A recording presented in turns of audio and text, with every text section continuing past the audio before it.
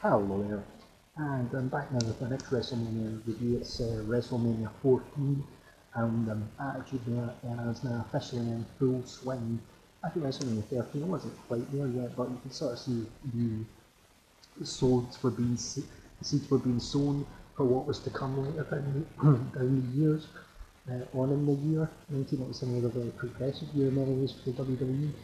By the time we got to 1998, where we got WrestleMania 14, and they figured it out. They were on a real roll and had incredible momentum when it came into this WrestleMania. Now, the first match was the Tag Team Battle Royal, and the winners get a shot at the tag titles. Now, it's standard stuff. Let's get everyone on the card, get them the payday, blah blah blah. But what actually kind of elevated this is that there was a surprise entrance, was the Legion of Doom reformed, and Sonny was the manager. As LOD 2000, so what was kind of the humdrum thing that no one really cared about actually had a started with a big massive pop, which was great. Now, and of course LOD won it. Now, here's the thing. The LOD 2000 and Sonny being their manager, in hindsight, it didn't work. We all know that. The LOD 2000 thing was kind of shit. But you can sort of see why they did it. I'm pretty sure, I might be wrong here, but I remember Russo talking about it and he said something about they put Sonny with them. There was something to do at the time. And anyway, I can see why they did it, because Sonny was massively popular, like most downloaded women at the internet, where the internet was a new thing as well at this time, so, and massively popular tag team. Easily probably the most popular tag team of all time, especially at that time, so, you can see why they did it, but you know what? A match that no one would really care about actually had something to get the crowd popped. That's the attitude there. You take something that you shouldn't really care about and then it actually makes you care and gives you something to cheer about. There you have it. Speaking of which, Taka Michinoku against Aguilar for the light heavyweight title. This was good. I'm not a fan of flippity flop, high fly, or flippity flop wrestling or anything in general, but you know what? I think the light heavyweight thing served its purpose. It was there as a little different thing on the card during this time for the people who liked that. More of a variety. And when they'd done the cruiserweight title again in the WWE in 2017 or whatever it was, they used to turn the ropes purple and raw and shit like that. They had these boring long cruiserweight matches when they were doing submission holds. Remember they had like Austin Aries and Neville in a fucking submission match at Extreme Rules. I mean, what? Seriously? But this is ideal. This is exactly what it needed to be. It was like a 5-6 minute match, high flying, fast action, really entertaining. Taka Michinoku won. Taka Michinoku was an ideal babyface for this thing at the time. He did a good job whenever there was little time around when JR was trying to teach him how to speak English and things like that. So you know what? Good stuff. I like Taka Michinoku. He did what he did well. I'd take him over Shinsuke Nakamura any day. I'm not joking. Genuinely, I would. So there you have it. If anyone's upset with that, tough. Up next, Triple H versus Owen Hart for the European title. Really good match. I think this is the first time the European title was defended on WrestleMania, and this match made so much sense because of Owen Hart's history with the Hart Foundation history with the DX. This is a few months after Montreal. Of course, Shawn's obviously tied up with in the main event picture of Stone Cold, so it makes sense that he'd be facing Triple H. But you have a lower card title with a good proper storyline and a proper grudge here. Imagine that. That actually worked, and there's two good level stars here. Triple H hasn't reached the next level yet, but he's gonna pretty quickly. And Owen Hart has always been a top level. He never went to the very top of the company. And, he was always a guy you could rely on to put in a dependable guy to put on in a main spot and deliver. And this was a really damn good match. Triple H retained. It was a good match. Really enjoyed it. And this was one that I'd forgotten about. This was great. Mark Merrill and Sable versus Goldust and Luna, or I should say the artist formerly known as Goldust, as he was known at the time. This whole gimmick didn't really work with Goldust. They tried something new. They were mimicking the artist formerly known as Prince, as he was called himself at the time. But at least I'll say one thing. The WWF, as they were at the time, tied into pop culture. They actually knew what was relevant, and they referenced that on the programme, which probably was another reason that helped for their popularity so much at the time. So I was trying it, whatever, it is what it is. But this match is great. It's really entertaining, really fast paced. People say, oh, Sable couldn't work in the ring. seriously, whenever I go back and watch a Sable match, it's always entertaining. It's always it. She's not going to go out there and do some 20-minute bore fest. Because I don't want to watch that. Nobody wants to watch that. If people want to, if tons of people want to watch 20-minute bore fests, then the ratings would be much higher and you get an evolution too. But where's that? Yeah, exactly. So, there you go. But you know what, I actually thoroughly enjoyed this match. I've forgotten about it. And then when I rewatched this show like a couple of years ago, I remember the first time I got the network, and I rewatched it again recently.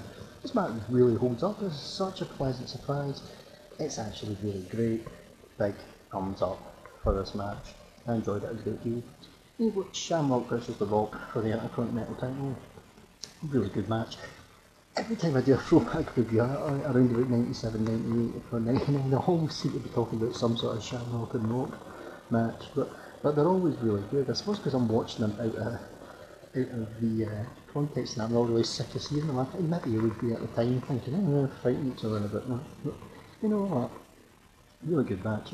You've got Shamrock wins, but then it's a bit of a swerve because he won't let go of the ankle lock, and then he gets disqualified, and then he goes 8 shit and beats up all the officials, and then beats up Rock and everything like that. So Rock retains by a disqualification. But so in a way, it's believable that Shamrock would do that because let's be honest, he's a big nut job. Still tied into his world's most dangerous man character and everything like that. But it let The Rock keep the Intercontinental title for longer, which was a good thing for The Rock and for the title in general. He had a great one for the Intercontinental title back then, one of the best, I would say, back from late 97 into the summer of 98. Plus, also let him drop it to Triple H at SummerSlam and one of the best Intercontinental title ladder matches ever. So there you go, it all worked out in the end. And anyway, speaking of which, the tag titles were up next. Cactus Jack and Chainsaw Charlie versus the New Age Outlaws in a dumpster match. This also followed on that incident when the Outlaws pushed Foley and Funk had a match, dumpster match. They're both in a dumpster, and then the Outlaws just pushed them off the stage. So this stipulation made sense. The match was great, really fun, fast-paced, entertaining, hard-hitting. Finish was great with like Chainsaw using the fork to put them in the dumpster. Brilliant match, thoroughly enjoyed it. Big thumbs up, can't complain. And we come now next to Undertaker versus Kane, the very first time we ever seen an Undertaker versus Kane match. This was outstanding, everything was perfect about this. We even said when I reviewed the Bad Blood 1997 a few months back, Kane might well have had the greatest debut of all time. By the way, congratulations to Kane. He's gone in the Hall of Fame. It was announced yesterday by The Undertaker himself, I believe, on the bump, so there you go, well deserved.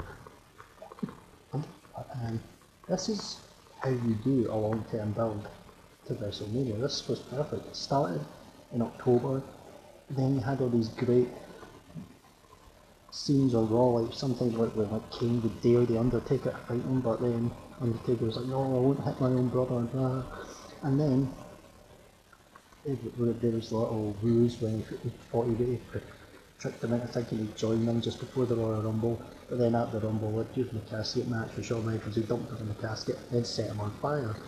Of course, then the Undertaker came back a few weeks later, and then it led to this epic match. Now, here's the thing. For all these people that are like, oh wow, Randy Orton the Fiend, isn't that great long-term storytelling, isn't that great? Well, it ain't a patch on this, I'm telling you that much. And it even had the setting on fire spot as well. To be fair, that's been one of the best things about the Randy Orton Fiend. Now, there's been a lot of great things about it, and some terrible things about it. Great things about it have been maybe Alexa carrying it, she's done a wonderful job, but I digress. But see, this storyline, it was never repetitive. You managed to make it stretch out for 6 months, but it never felt repetitive. You put other things in there in the meantime, such as Kane feud with Mankind, and I think Vader, at the pay-per-view before this, if I remember correctly. So you actually had other people to feud with Kane in the meantime before Undertaker was ready. And then, of course, The Undertaker The whole Undertaker doesn't want to fight his flesh and blood thing was completely understandable. But here's the thing, it's a supernatural storyline with believability in it. There you go, there was the supernatural stuff, which is all fine and dandy, but there was believability, and believe it or not, relatability about it as well. That's why it was so fucking good. And it's, when you see the video package back, it's just awesome stuff. Absolutely awesome. The match itself is great. You've got what Pete Rose comes out slagging off the fans, and Kane just comes out and tombstones him. So Kane kind of turns babyface almost accidentally for a few minutes, but then you've got the Undertaker entrance, which is just awesome. The match itself is great. And of course, the first time they actually have a proper match together at WrestleMania, so it happens when it should happen, and it was great. There's Fiend and Randy Orton. If they'd have blown that off at Royal Rumble, yeah, that would have been fine, and I don't think we could have complained, and then two of them could have gone on and done other more interesting things before then. And then, plus as well, it's leading to another Randy Orton versus Bray Wyatt WrestleMania match. Do we really fucking need that? No, frankly. There you go. But I digress. But there you have it. But yeah, Undertaker vs Kane, fantastic. Absolutely brilliant stuff. The finish is great as well. You've got like Undertaker tombstones Kane, and then Kane kicks out. And it's like, Kane kicking out the tombstone is big here because hardly anyone ever kicked out a tombstone. Nowadays people are kicking out people's finishers all the time, so it means nothing. They're expecting it now. But then it was a genuine sort of, oh wow, what's this? But what was even good is like when Undertaker tombstones him for a third time, instead of doing the hands over the chest pin, he actually hooks the leg, which you've never seen. And it was just about enough. Kane nearly kicks out, but not quite in time, which not only does it give the Undertaker his win back, which is sort of the right thing to do at this time, but it also protects Kane. There you go. That's good writing and good booking. See there, that's why Russo was great. And he still is great to be fair. So there you have it.